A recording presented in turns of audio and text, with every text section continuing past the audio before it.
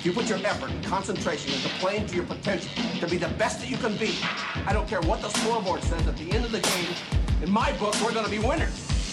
The talent for so many players today, the talent in the spotlight, it's taking them to heights that their character's not strong enough to support. I'm one of those set goals, achieve goals.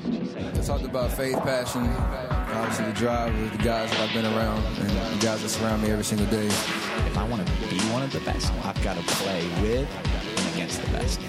Okay, so that which gets praised gets repeated. You're listening to the Hardwood Hustle, brought to you by PGC Basketball. TJ Rosine here. Welcome to the Hardwood Hustle. Excited to talk a little March Madness today. We're going to dive into some things that you can be learning or should be looking for from the coach's perspective. If you're looking to get better during this tournament, which I always do, I always watch these games and they're a lot of fun. But I also know that some of the best are playing. Some of the best coaches are out there coaching. What can I learn from this tournament? So before we get started, let's get a shout out to our friends over at Shot Tracker. What gets measured gets done. And specifically, I'm going to talk about in the first thing that we can be watching for are some stats that I learned about from our friends over at Shot Tracker. And one of the stats that I really find really interesting, and when I was at Shot Tracker, they explained all the different stats and where stats can lie, where stats can tell the truth. And if you ever get a chance, go check out Shot Tracker. Look at the different things that you can measure, and you measure just about anything and everything with Shot Tracker, and they do it really efficiently. But here's when I was in Kansas City with some of the things that I was learning from them. And one of what we all probably are familiar with is effective field goal percentage. That's one where it's a statistic that adjusts field goal percentage to account for the fact that the 3-point goals count for 3 points while field goals only count for 2 points. So another simple way to say that is if you were to shoot 10 threes and you made 3 of them, you would get 9 points, but you would only be shooting 30%. And if you were to make 3 twos out of 10, you would only get 6 points. So you'd obviously be shooting 30% from the 2 and from the 3, but you'd be getting more points because you took threes that are worth more points. So you'd adjust the field goal percentage for that to be able to make sense. So I saw our friend Adrian Mills. He tweeted out a really interesting one, and he said through the first round of games, that's 32 basketball games. And Adrian, thanks for sharing that.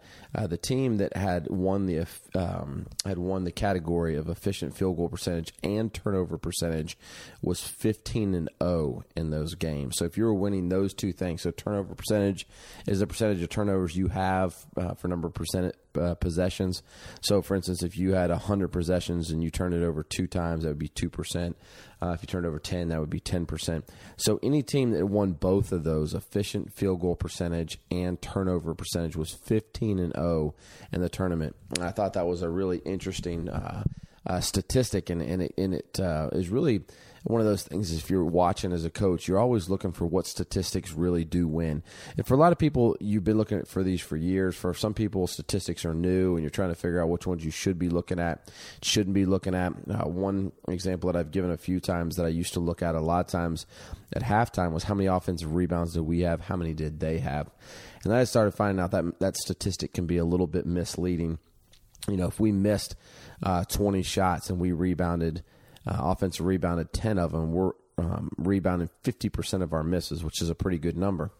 And vice versa, if we held the other team to 40 misses and they rebounded 15, they have more offensive rebounds than us, but they've rebounded at a lower percentage. So being aware of how percentages play in there, and that's where it really comes into play with the 3-point ball and adjusted field goal percentage.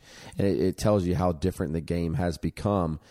Because you're able to look at field goals differently, and the 3-point has become a great equalizer in the game of basketball. But the first thing was that stat right there. I mean, if you're taking care of the basketball and getting good shots and shooting a high field goal percentage, you really got a chance to win. But you got to keep this in mind. That works both ways. All you had to do was win the efficient field goal percentage and the turnover percentage. It didn't say you had to shoot the ball lights out. And if you go look across the board at the first weekend of the NCAA tournament, and you look at these, there's a lot of people throwing up 31, 34, 35 field goal percentage defense. They're really holding people low. So it's not that they're staggering, scoring the ball. In fact, only 2 games reached the 90s, and both of those games were lopsided blowouts. So a lot of these games were played in the 60s, and if you notice over the years when we do get to the tournament time, a lot of games in the 60s and the 70s, but a lot of teams below what they scored in the regular season. And we've talked about it before. There's so many reasons. They get this time to scout. They know each other. You have 30 games in their body of work to figure out what the other team does. You're also playing the best of the best. They're scouting you well. They're knowing your tendencies. They've got good players as well, so the playing field balances out a little bit. But as a coach, one of the things you can take away from that is really starting to care about your adjusted field goal percentage and figuring out how you're going to use the three ball. So, for instance, if you really want to go out there and shoot a lot of threes and live and die by the three, it's not the end of the world. It's going to be a philosophy I've seen win.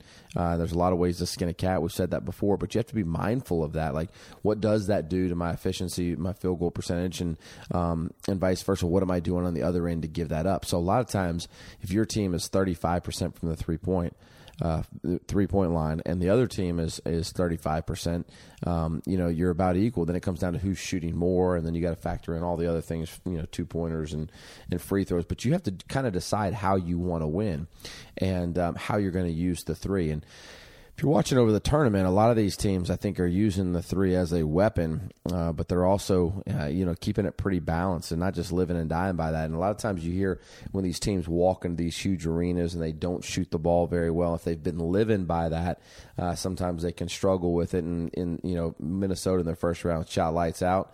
I felt pretty good about it. They were not a good shooting team during the tournament. They came out in game 2, and they kind of stuck with it and probably shot too many threes, got away from what they typically do to win, got behind a little bit and kept firing there, and then had a loss in round 2 in that second game where they weren't able to maintain that shooting. But teams that maintain the defense, teams that shoot a good field goal percentage, teams that take care of the ball win this time of year because possessions are at a premium. You're only going to have so many possessions over the course of the game, and you're going to be guarded well, and they're going to guard you well.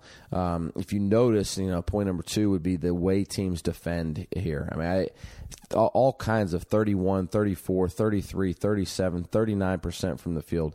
Teams holding to other teams under 40% on the regular in the tournament because you don't just get to this point and you don't keep advancing at this point. And it's been that way for years, and I think it's one of the reasons Tom Izzo's teams are always there. If you can defend, and most teams when they get down to that Sweet 16, Elite 8, even really just 64 teams in the tournament, they can defend. They don't give up. If you're watching the game, how many times does somebody actually just drive and get a layup? This time of year with the best of the best, it doesn't happen very much. They do get layups, but not many uncontested layups.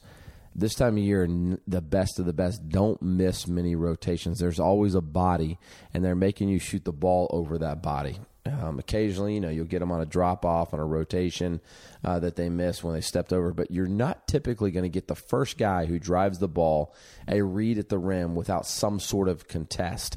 This time of year, teams are not missing many of those, and a lot of the times they're not missing the helper either. They're chipping down where they decide to take away the 3 or they decide to take away the 2. They're getting to those rotations, so players are going to have to become better readers in these situations. You're going to have to make more reads. You need more high-level offensive players to score, and we see how difficult that is because you see all these teams shooting in the low 30s and the mid-30s in the field goal percentage. Making reads is not easy, especially when you have a lot of young freshmen in the tournament. You're watching some of these teams. I've just watched Duke squeak by game of UCF, and a lot of these teams' philosophy is to pack it in and make you beat them over the top. And we'll talk about that in just a second. When we get back, first of all, we're going to get a shout-out and a communication tip of the day from our friends over at Team Snap. Thanks to our friends over at Team Snap for today's halftime communication tip. This week, coaches, I want to challenge you to communicate all the way through. Make sure you follow through on your communication this week. Just like shooting, there's a lot of different elements of communication.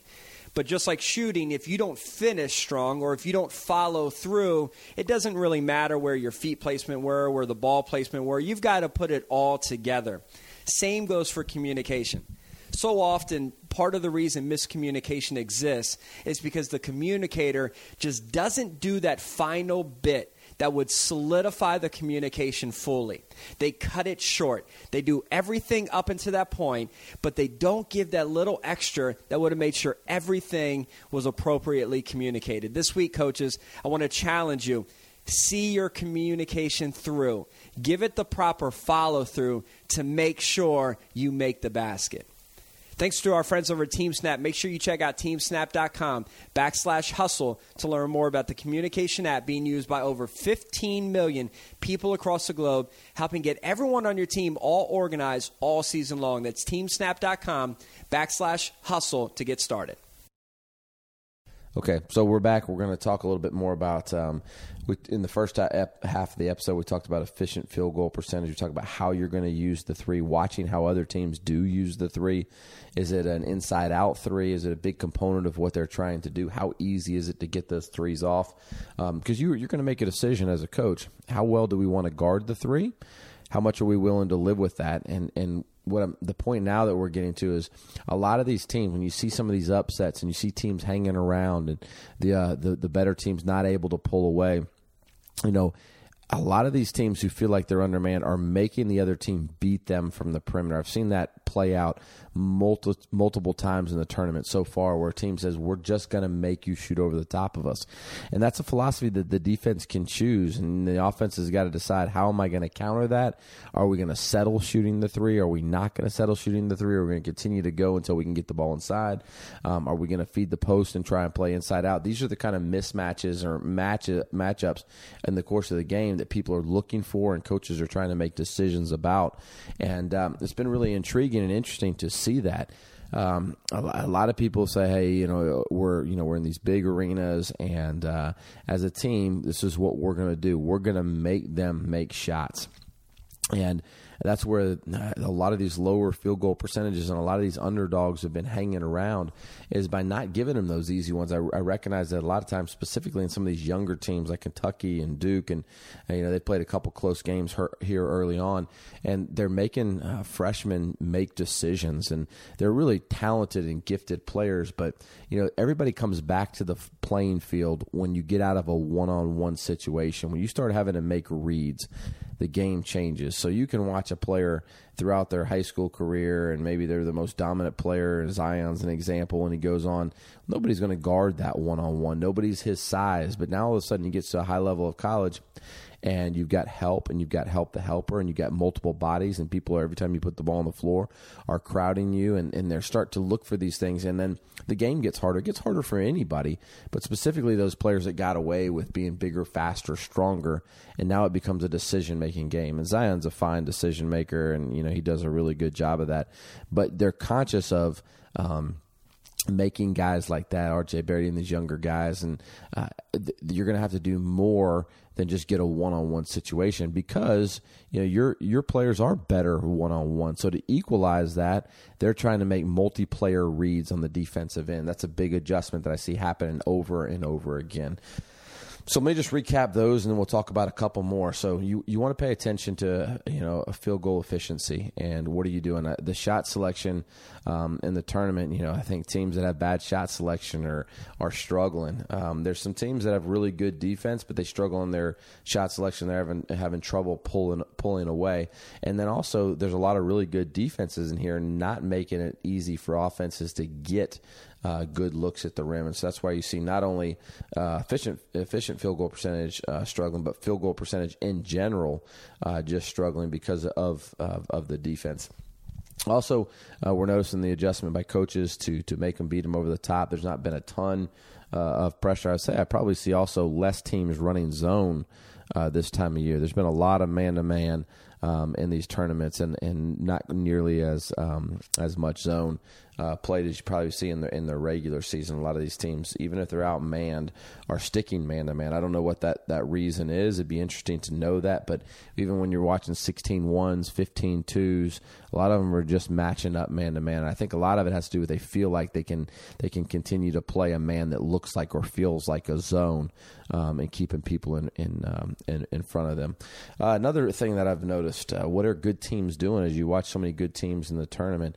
Good teams are rebounding rebounding the basketball, particularly watching guards rebound the basketball in these games where there's upsets or teams that are not as good or hanging around. One of the things I know is the guards are going after and they're rebounding the basketball.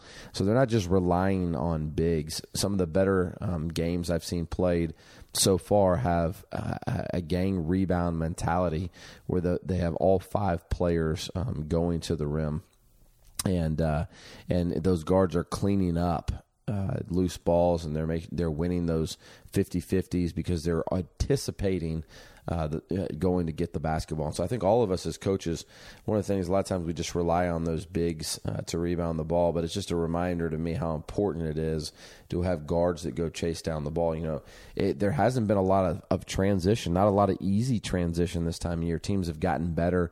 You might be a team that sets out to run a lot of transition early on in the year, but as the season goes on, the teams get better, and so does the defensive transition. Defensive transition is one of the hardest things to do, and offensive transition is usually well ahead of defensive transition, especially early in the year. But now defensive transition has started to catch up, and one of the things I think teams are doing is they're getting better at getting back, which usually leaves you 5 guys on your team that can rebound on the defensive end, and they may have 2 or 3. But if you're leaking out there and those guards aren't cleaning up rebounds, you're giving up a really important advantage. And I've seen a lot of little things, even in the rebound game, hurt teams this year. I just got done watching UCF, and it was another free throw box out. Duke was down 1, got the rebound, the putback. Otherwise, it would have been UCF's ball up 1, and ended up being down 1 box out. Not much different. I think it's 2 years ago, the Final Four. I think it was Gonzaga had a chance to win it over Carolina and missed multiple free throw box outs. And listen, great coaches, both UCF and Gonzaga are great coaches, but it's just a reminder of how the little things matter so much. As a coach, just thinking about, are we taking care of those little details? And there's so many details, it's not easy to take care of all those. But a lot of these games are coming down to simple little things like that. Are we making sure that we're preparing for those types of things? The other thing I think is that you see a ton of sets this time of year, but they're usually not very effective. You see people having to come back to making a play, and you can run however many sets you want to run, but defense are just as prepared. They're practicing too. They're looking at what you're doing. They've guarded down screens and flare screens and all different kinds of things. And they watch your set plays over the course of the year. It's usually coming down to breaking down to what kind of offense and how kind of movement are you getting, what kind of player movement, what kind of ball movement, what kind of spacing are you getting, not just the plays that you can run. They're running good plays. They're running great sets to get some ball movement, but a lot of them are not leading to scores. A lot of them, it's what's next. And so making sure that your team is, good, coached well enough and understands how to be able to make those reads, because it's going to come down to players making plays when you get down to the best teams that you're going to play against. And those players making plays is not just the better player. It's like it has a lot to do with, are they making them in space? Is the ball moving? Is the defense moving? Are they having easier reads because the defense is moving? So how well you've taught them to play offense and thinking about what kind of offense you run that will allow them to create multiple difficult situations for the defense to guard. So I'm going to give you an update after the next round, but those are some of the first couple things that come to mind in just watching, efficiency, field goal percentage, and turnover percentage. If you won both of those, you're 15-0 in the tournament right now, which speaks volumes to me. I think that's the kind of team that, I'd like to have. And like I said, it works on both ends. However you may create turnovers or how you avoid turnovers, as well as what kind of field goals you're taking, what kind of field goals you're making the other team take, allows you to win both of those. And those are decisions I've seen a lot of different types of styles win, even though I say in the tournament, simple, sound, and solid would be the one that I think is working the most right now. Teams that are just working to keep the ball in front. Sometimes we get enamored, I think, sometimes with the stories that you see on TV, like that Wofford, for example. I was watching them play, and McGee, you think 0 for 12 from the 3-point line. They didn't have a good night shooting, whatever. They still had a chance to win that game over Kentucky. It's because they're a lot more than just a player or what you hear. Same thing with UCF and just getting beat 1 by Duke. And you hear Tacko Falls, who's a great player and impacts the game. But a lot of times TV makes us stories about players, about certain individuals, about Zion doing this or Zion doing that. And, you've seen Coach K say it's just a dunk, because everyone's asking about these dunks. Coach K knows that's not what's going to win ball games. I mean, he knows that we got to have an effective basketball team. So while you're hearing all these storylines about different players and they're really interesting and could take you down a different road, you got to just read in through that. I mean, I think watching Fletcher Magee go over 12 and seeing Wofford just reminds me of what a great job that team does, how together they are, how great Coach Young does of coaching that basketball team. They're a lot more than a shooter. They've been hanging around for a long time. I was happy to see them get a tournament win, but same thing with Belmont and Liberty and all these teams that are making early runs. They're solid basketball teams. They're just doing really, really good things. And you hear about a player that had 12 or a player that had 15 or a player that's doing this or a player that's coming out of nowhere. But most of the time, you don't win games this time of year unless you're really well coached and you have really good players, but also they're doing it together. And I've seen a lot of teams, a lot of teams over the course of this first weekend just play simple, sound, solid basketball and give themselves a chance to be able to win, because the pressure is going to mount. I mean, you take those teams that are favorite, their pressure is mounting over there. Every little jump shot that doesn't fall just becomes a little bit more pressure, and that pressure mounts the more times you make them miss those jump shots or at least take contested jump shots. They're not getting many easy looks. So a lot of different takeaways, a lot of different thoughts from the first round. I'd love to hear your thoughts, things that you saw on the first weekend of the tournament from a coach's perspective, not the story and the storylines, but what do you see actually playing out? What did you learn this weekend, and what made you better?